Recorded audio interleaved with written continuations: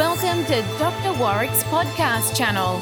Warwick is a practicing cardiologist and author with a passion for improving care by helping patients understand their heart health through education. Warwick believes educated patients get the best health care. Discover and understand the latest approaches and technology in heart care and how this might apply to you or someone you love.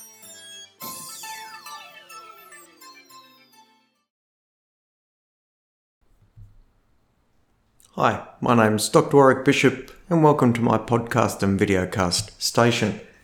Today I'd like to talk a little bit about ketogenic diets and their role in cardiac failure. Well, you may or may not be aware, keto diets or ketogenic diets originated back in the 1920s and were used as an alternate treatment for pediatric epilepsy. It turned out that there was a suggestion that it could be beneficial not only in that situation but also for neurodegenerative diseases. These are things like multiple sclerosis, Parkinson's disease, also beneficial for diabetes, for non-alcoholic fatty liver disease. This is where fat accumulates in the liver, for some cancers, and importantly, also for weight loss. So ketogenic diets have been around for a while. Well, what does a ketogenic diet look like? In general terms, to be eating keto, you need about 70 or 80% of your intake from fats, about 10 or 20% from protein, and about 5 to 10% from carbohydrate. The impact of this is that the reduction of carbohydrate will turn down or turn off the role of insulin. And with insulin turned off, then the body can start to release fatty acids from fat cells. Those fatty acids can go to the liver and be turned into ketones, and those ketones can be used as energy around the body.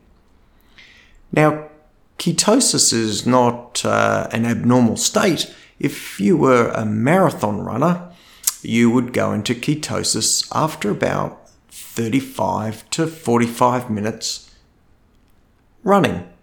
So we tend to use mixed fuel sources in our body. We tend to use glucose preferentially and then move on to ketones. And if you're a long distance runner, you'd probably use up your glucose reserves in about the first 45 minutes of a long distance event. And then your body would move over to ketosis. And part of training is really training your body to swap over and use that alternate energy source. Well, one of the things that's particularly interesting is the heart can use ketones in an unregulated way. It can use ketones as energy. Now, if the heart can use ketones as energy in an unregulated way, it's not unreasonable to ask the question, could a ketogenic diet improve the energy to the heart and therefore improve heart function? Well, there's been a little bit of work done in that space. We do know from a very important trial called the EMPA-REG outcome trial that modifying glucose and reducing glucose in the bloodstream can certainly improve outcomes for cardiac failure. But what about actual ketotic diets? Well, there's been a little bit of work to suggest that cardiac function can be improved by ketogenic diets and the ability for the heart to directly use available ketones. But really, there's not a lot of work in that space at all. And at the moment, when we think about current dietary guidelines, which include such things as eating a variety of fruits and vegetables and whole grains, then it's in stark contrast to a ketogenic diet, which really focuses on fat and markedly reduces things like grains, fruits and vegetables because of the carbohydrate. So we're in an interesting dilemma where there's tension between what ketones may be able to provide for the heart, but what current recommendations suggest in terms of cardiovascular health and reduction of risk of heart attack. Well, it turns out that we're probably in a space where we're going to have to simply watch and see what time and research produces in that area. I think there may be people who, if they try a ketogenic diet in the setting of reduced cardiac function, will report a benefit. And in that situation, under close supervision by their local doctor, and in particular their cardiologist, it may not be unreasonable. I'm not sure if a broad adoption of a ketogenic diet is quite the go yet.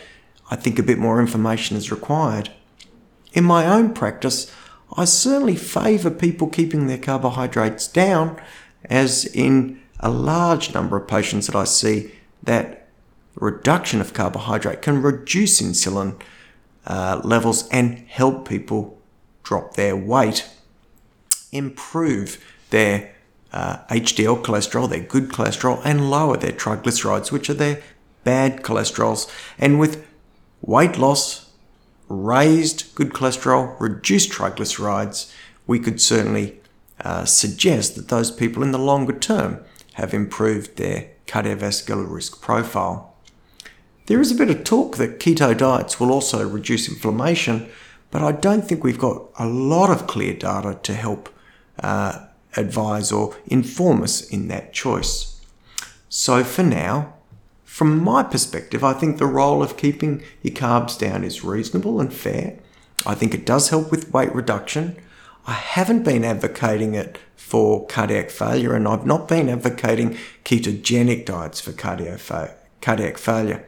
I think time will give us more information in that space, but it certainly is an area where we could have some optimism. There are some reasons to believe it could be beneficial, and I think it's important and incumbent on us to figure out the right way to do that. Well, I hope you found today's few minutes on ketogenic diets and the heart informative and interesting. If you have any queries or questions, drop us a note, and if you have any suggestions for future podcasts, again, also let us know. For now, thank you so much for tuning in. I do wish you the very best. Take care. Bye for now. And good health. You have been listening to another podcast from Dr. Warwick. Visit his website at drwarwickbishop.com for the latest news on heart disease. If you love this podcast, feel free to leave us a review.